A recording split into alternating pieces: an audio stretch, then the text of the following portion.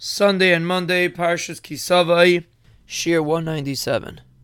Rav Shimshon Pincus Zatzal had a very interesting approach, the way you have to run your house. He used to say that there's two methods that a person can utilize when he's running his house. One is dikduke anius, that a person runs his house tight-fisted,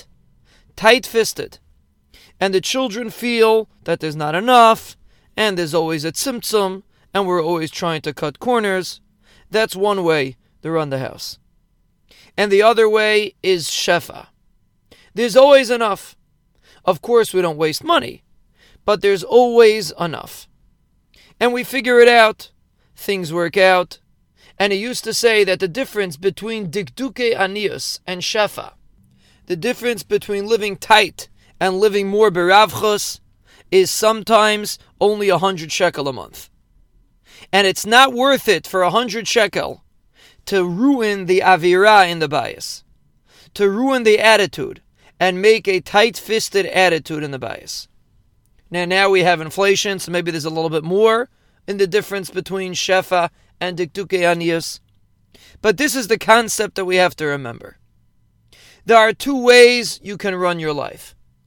Constantly cutting corners, constantly teaching your children that we don't have enough and we have to cut here and we have to cut there, or a mahalach of Shefa.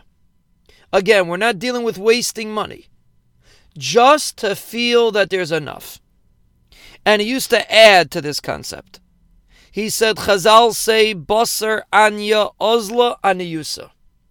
Chazal say an ani has more and more aniyus. Aniyus follows an ani.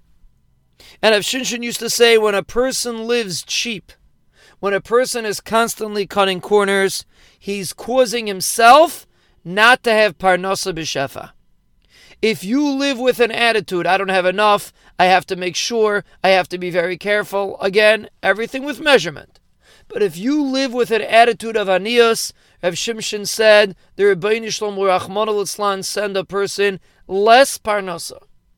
Basar anya ozla aniyusa. After the ani comes more aniyus and more aniyus.